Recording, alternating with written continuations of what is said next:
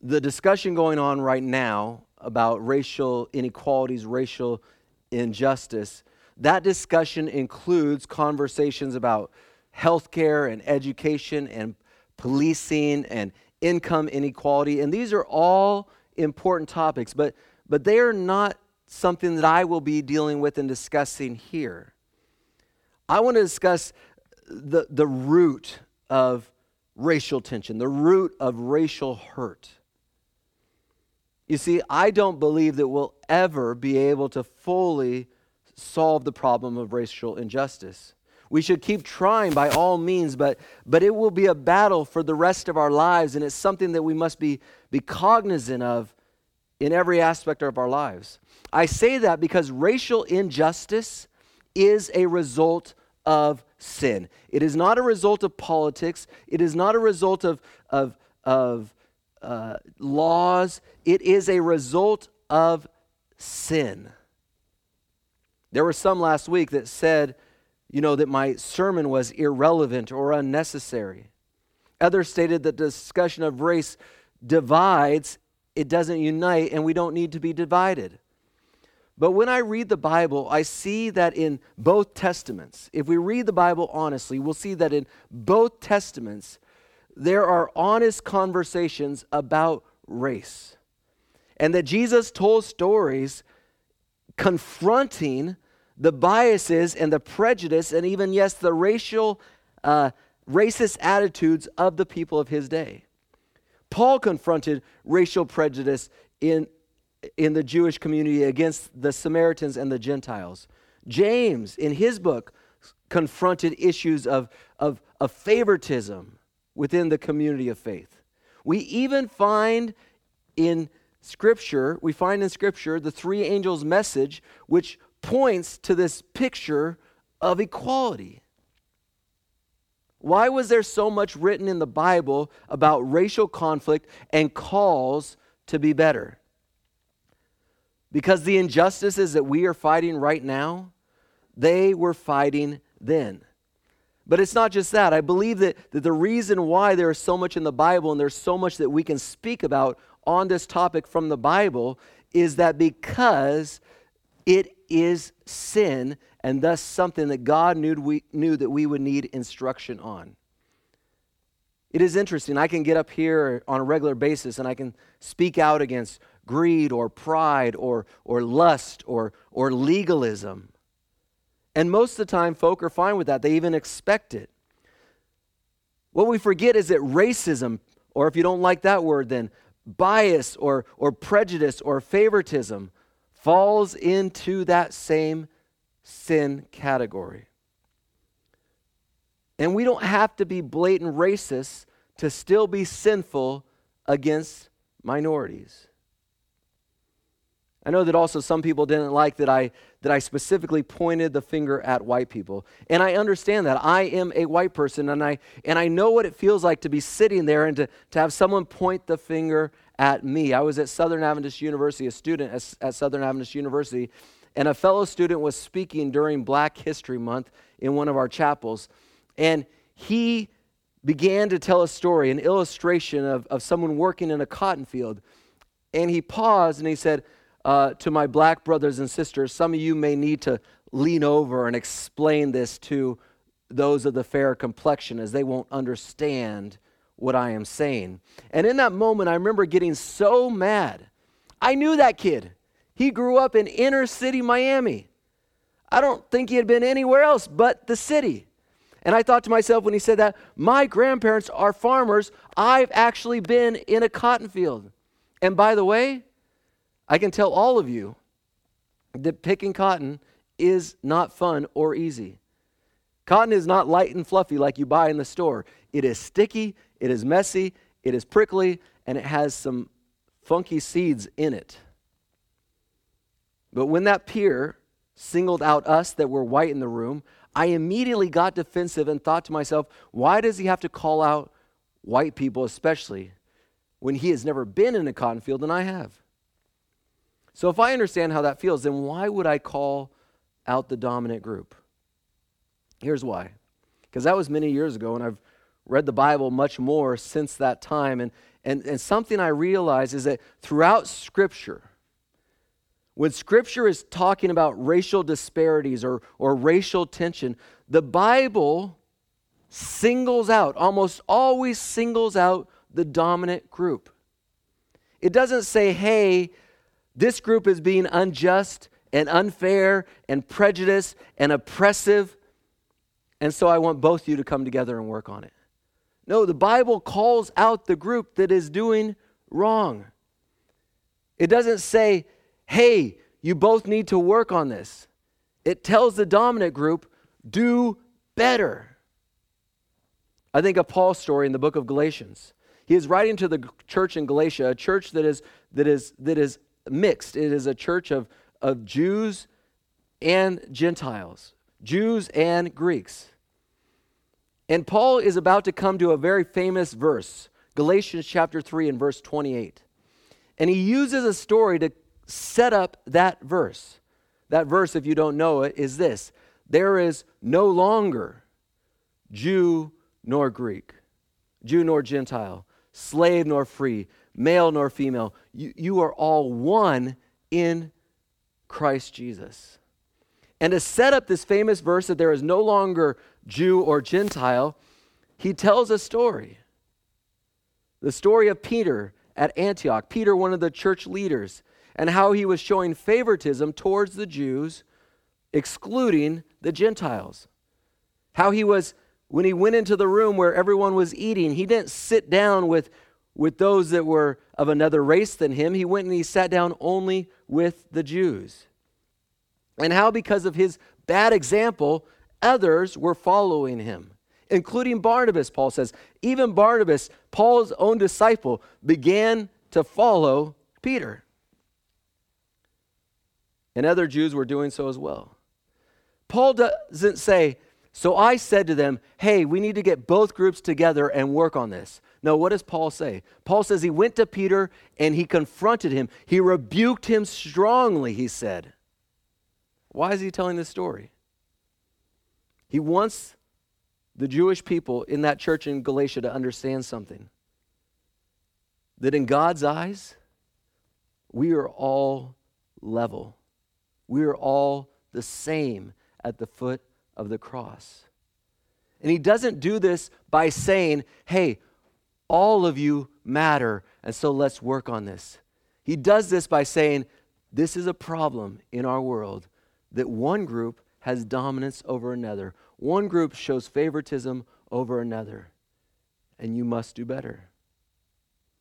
So yes, I singled out the dominant group in our church and in Adventism in North America, and I will continue to do so because the Bible does that. But I'm not doing this as a political position. It is not a political issue. It is not about Trump or Biden, left or right, GOP or Democrat. I'm talking about it because it is a sin issue, and that is part of my calling to address sin. So where does sin begin? Where is the root of all sin? Where is sin planted and buried? In our hearts. In our hearts. What is the only way to get rid of sin from our hearts? The only answer to the sin problem is Jesus. Only He can heal sin. And I want to share with you all one thing that must take place in our lives in order for us to excise the biases or the prejudices or the, even maybe in some cases, the racism that exists in us. So this week we're looking at the heart. Next week we're going to talk about some actual practical steps outside of the heart as well. Last week we looked at the good picture of we looked at the big picture and the call to be good Samaritans. And this week and next week we're going to narrow in on how we can actually be good Samaritans. And it begins in our hearts. And so let's go to John chapter 15. If you have your Bibles, open to John chapter 15 and verse 5. I'm just going to read the one verse, John chapter 15 and verse 5. This is Jesus speaking. He said, I am the vine, you are the branches. If you remain in me, he said, and I in you, you will bear much fruit. Apart from me, you can do nothing. the first words of this verse are I am. In the Greek, ego eimi. I am is a title of God, and it may seem like a funny title to some of you for God. I am, that seems like an interesting title for God. But in the Old Testament, there is a story of the man Moses, and when he is called by God, he is called by God to go and deliver the Israelites out of Egypt. The Israelites were in Egypt and they were under bondage. They were slaves in Egypt. And God goes to Moses and says, you are going to go and deliver my people, to lead my people out of Egypt, out of slavery. And when Moses asks this question of God, he says, well, when I go to the people, who am I to say sent me? And God responded, tell them that I am sent you. The I am came to mean many things, but in part it came to mean the God of all authority, the God of all power, the perfect and the one true God, the living God, the God of love and the God of mercy. Thus, in Jesus, he says, I am. Jesus is saying, I am the all-powerful vine. I am the almighty vine. I am the vine of perfection. I am the vine of strength. I am the vine of love, the vine of mercy. And then he says, and you, believers, are the branches. Well, what do branches do? If they are healthy, they bear fruit. In fact, the Bible, the scripture, John chapter 15 and verse 5, tells us they bear much fruit. Fruit is simply this. It is a symbol of living by the guidance and the dictates of Jesus. That is what fruit is. Fruit is simply a symbol of living by the guidance and the dictates of Jesus. Now, here's where we get lost. Last week, I called us to be good Samaritans. And because I was addressing this message in the context of racial injustice, some who were opposed saw this as a political message, and they wanted to correct my politics. On the other hand, some who were in support of the message also saw it as a political message, and their minds jumped immediately to change made through political action. Now, I believe in vote and protest, but to really be a good Samaritan and for us to go forth with the correct vote and protest, we have to have heart change. We can no longer see this issue as a political issue. We can no longer see this as social justice. We must see this as a biblical issue. We must see this as a sin problem. We must see this as biblical justice. If the church wants to be a true player in the conversation that is going on in our world to address the social ills of our society, then we must have heart change. And this comes only by being connected to the vine. Jesus said, apart from me, you can do some things. No, he said, apart from me, you can do nothing. Well, you say, well, surely we can do something. No, not in the spiritual realm, you can't. Yeah, you can still vote. You can still march. All things that I support. But in the spiritual realm, the level where real change has to take place, the level where racism or bias or prejudice or favoritism or whatever word you want to use must be excised is through the spiritual realm.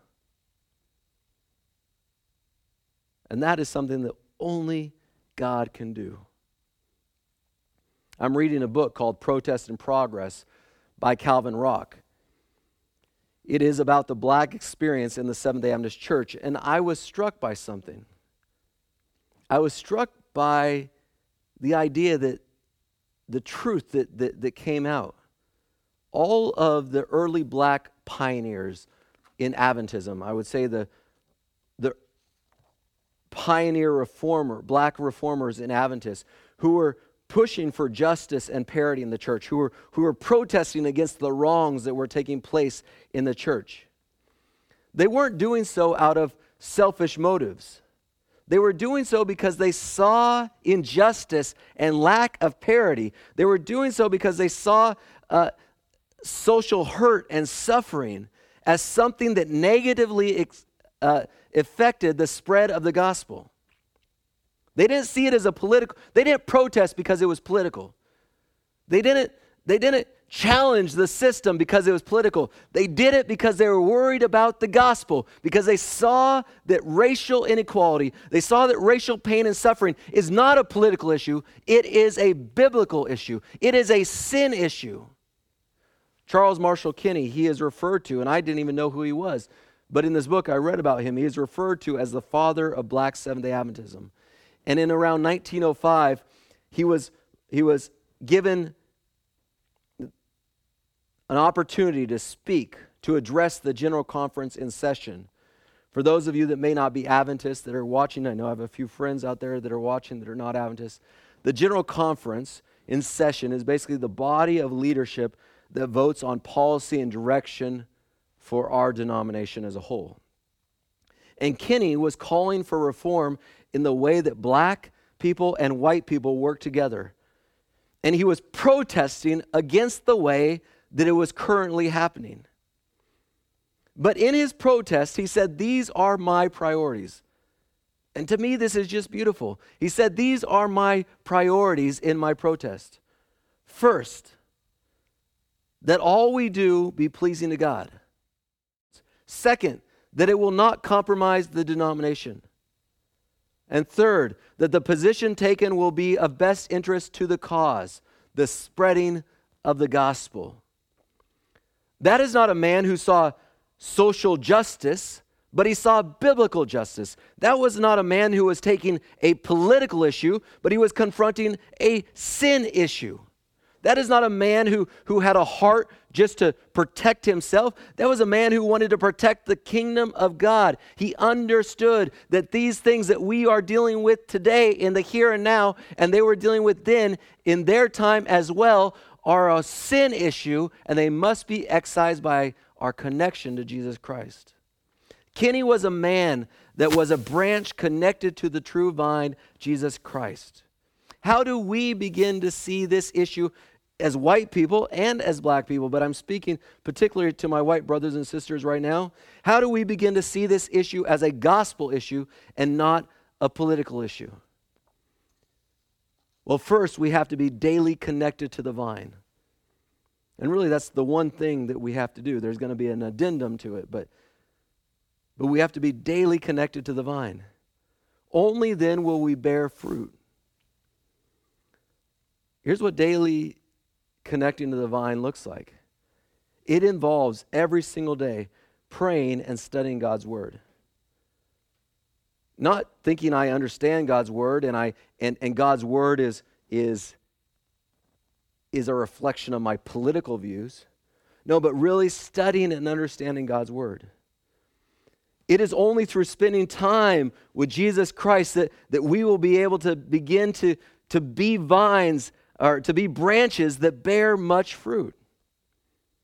I was watching a Garth Brooks documentary. Yes, I love Garth Brooks and I like country music.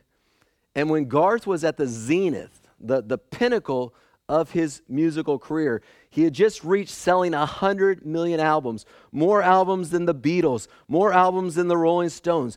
Garth Brooks, the all-time leading solo artist, more than even Michael Jackson. And he was talking to one of his daughters. His daughter was maybe 5 or 6 years old, and he was talking to his daughter, and she was telling him a story, and in the midst of that story, she said a word. She said, "both." And he thought, what is that word? And he said, "What did you say?" She said it again, and she said, "both." And he said, "Who says both?" He says, "In our family, we say both. No one says both." And then he said, then it struck him. And he realized there were other words. She is talking like her nanny. And he said, my kids, unless I do something, are going to be like someone else. And in that moment, he made a decision to retire from music. And for 14 years, he didn't record any albums. He didn't tour. He didn't produce music. For 14 years, he spent every day, helping his daughters get ready for school, helping them get to bed at night. One of the daughters in the documentary, and he has 3 daughters, and one of them is actually in seminary. She's doing her doctorate in biblical studies. But one of his daughters, with tears streaming down her face, said, if my dad did not make that decision, I would be a far different person than I am today. And she is right. Because we become who we spend time with. If you want to see real change in the church, if you want to see real change in your heart, we must spend time every day with the vine, Jesus Christ. But here's the addendum. This might be a challenge even more so for some of you. That time has to be surrender time. That means that I go into that time willing to have God say I'm wrong about what I think is right now. By surrender time, I mean when I'm spending time with God, I have to be open to the idea that He will tell me that I need to change and that I am a sinner. You know, there's a lot of folks throughout history that have called themselves Christians, that have celebrated things in church, that have proclaimed the same message that we proclaim, that Jesus saves, and they can still be horribly wrong. You have to be open, you have to be willing, you have to be ready to accept God telling you you're wrong. When you're spending that time, you have to be ready for God to convict you and open your eyes and say, you know what? I've been wrong this whole time. There's a story in the book of Acts, Acts chapter 10, that I want to read to you, and then we will soon close after that. But Acts chapter 10, beginning in verse 1. At Caesarea, there was a man named Cornelius, a centurion in what was known as the Italian regiment. That means he was a Gentile. He was a foreigner to the Jews. He and all his family were devout and God-fearing. He gave generously to those in need and prayed to God regularly. One day at about 3 p.m, he had a vision. He distinctly saw an angel of God who came to him and said, Cornelius. Cornelius stared at him in fear. What is it, Lord? He asked. The angel answered, your prayers and gifts to the poor have come up as a memorial offering before God. Now send men to Joppa to bring back a man named Simon who is called Peter. He's talking about the disciple, the apostle, the one that walked with Jesus for 3.5 years, Simon Peter. He is staying with Simon the tanner, whose house is by the sea. When the angel who spoke to him had gone, Cornelius called 2 of his servants and a devout soldier who was one of his attendants, and he told them everything that had happened and sent them to Joppa. Now there's a problem here in this story. If you were hearing this story for the first time in the Jewish context, you would know the problem to that story. The problem is this. God is sending Cornelius to find Simon Peter, the disciple of Jesus. But here's the problem. Peter is prejudiced. Peter has biases against the Gentiles, which is what Cornelius is. There might be even some traces of racism in Peter's heart. So while Cornelius' men are on the way, the Holy Spirit has to go to work on Peter while Peter is connecting to the vine. Look at verse 9. About noon the following day, as they were on their journey and approaching the city, Peter went up on the roof to pray. Peter is doing what we should do every day. He's spending time connecting to the vine. And while there was food being made, the Bible tells us that Peter fell into a trance. He went into a vision, and he saw heaven open and something like a large sheet being let down to earth by its 4 corners. It contained all kinds of 4-footed animals, as well as reptiles and birds. Then a voice told him, "Get up, Peter, kill and eat." "Surely not, Lord," Peter replied. "I have never eaten anything impure or unclean." These were unclean meats. The voice spoke to him a second time. "Do not call anything impure that God has made clean." This happened 3 times, and immediately the sheet was taken back to heaven. While Peter was wondering about the meaning of the vision, he's like, what is that about? Does God really want me to start eating these things? That's not what God was saying at all. But while he was wondering about the meaning of the vision, the men sent by Cornelius found out where Simon's house was and stopped at the gate. They called out, asking if Simon, who was known as Peter, was staying there. While Peter was still thinking about the vision, the Spirit said to him, Simon, 3 men are looking for you. Remember, he had the dream 3 times. So get up and go downstairs. Do not hesitate to go with them, for I have sent them. Peter went down and said to the men, I'm the one you're looking for. Why have you come? The men replied, we have come from Cornelius, the centurion. He is a righteous and God-fearing man who is respected by all the Jewish people. A holy angel told him to ask you to come to his house so that he could hear what you have to say. Then Peter invited the men into his house to be his guests. The Bible says the next day, Peter started out with them, and some of the believers from Joppa went along, so other Jews went along. Verse 24, the following day he arrived in Caesarea. Cornelius was expecting them and had called together his relatives and close friends. This is a good evangelist right here, Cornelius. As Peter entered the house, Cornelius met him and fell at his feet in reverence. Some of yours say he fell at his feet to worship. But Peter made him get up. He said, stand up. I am only a man myself. While talking to him, Peter then went inside the house, which is not an okay thing in Peter's context, and found a large gathering of people. And Peter immediately addresses the issue. He said to them, you are well aware that it is against our law for a Jew to associate with or visit a Gentile. But God has shown me, Peter saying this, that I should not call anyone impure or unclean. What Peter is saying is a day before, when I had that dream, I would have called you impure and unclean. So when I was sent for, I came without raising any objection.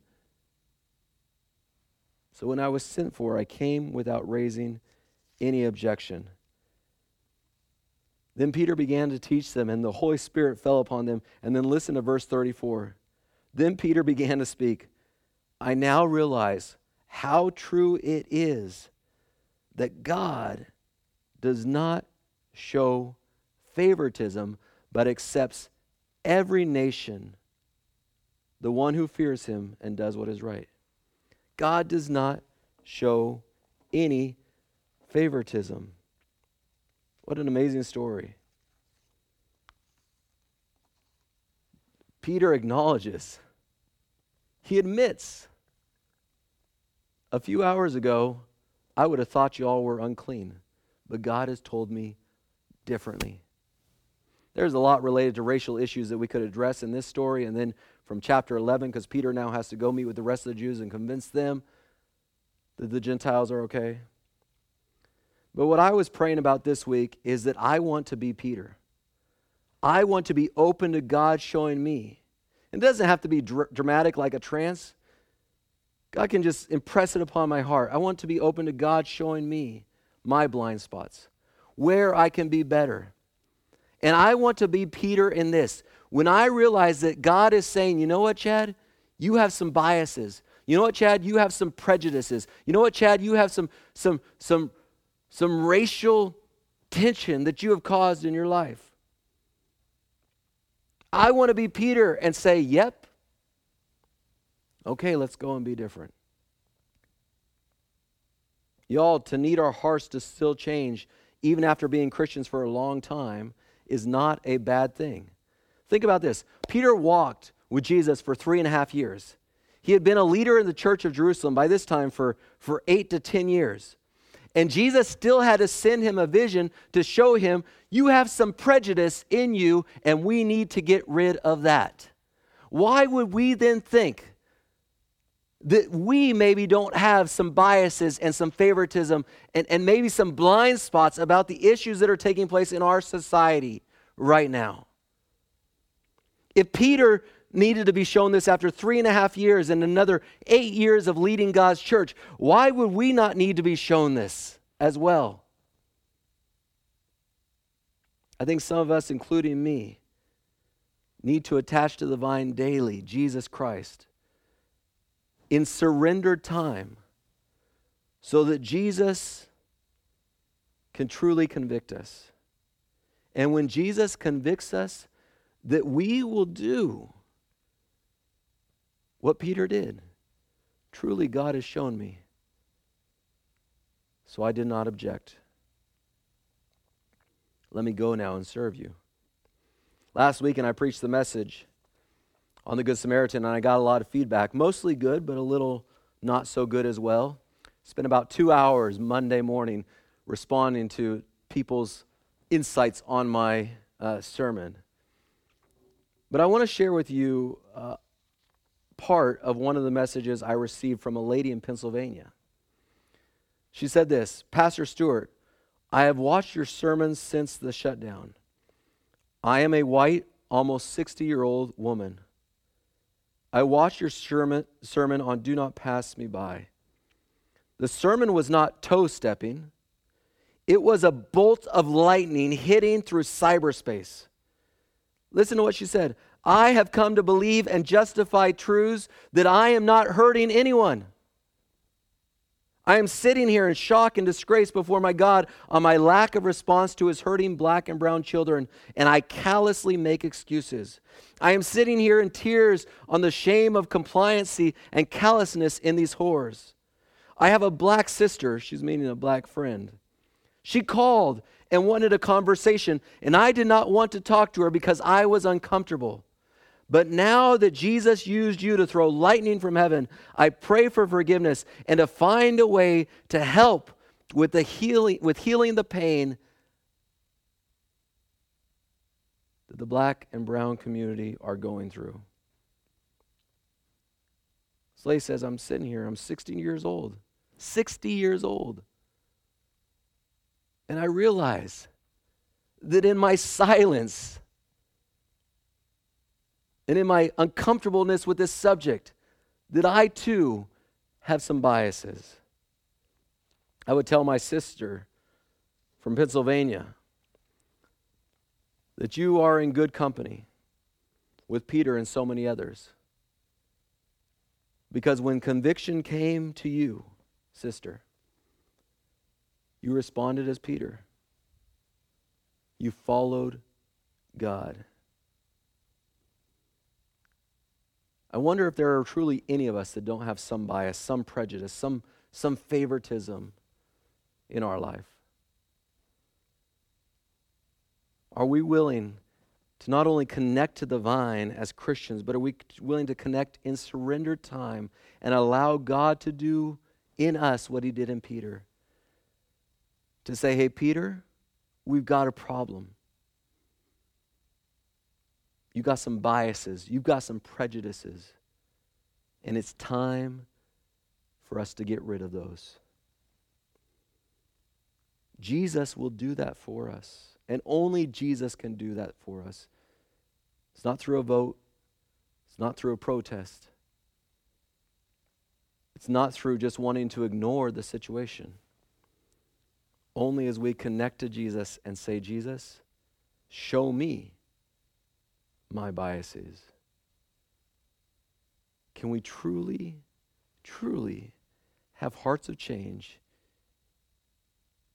And like my sister from Pennsylvania, say, Jesus, I repent, and now I want to go and help, heal.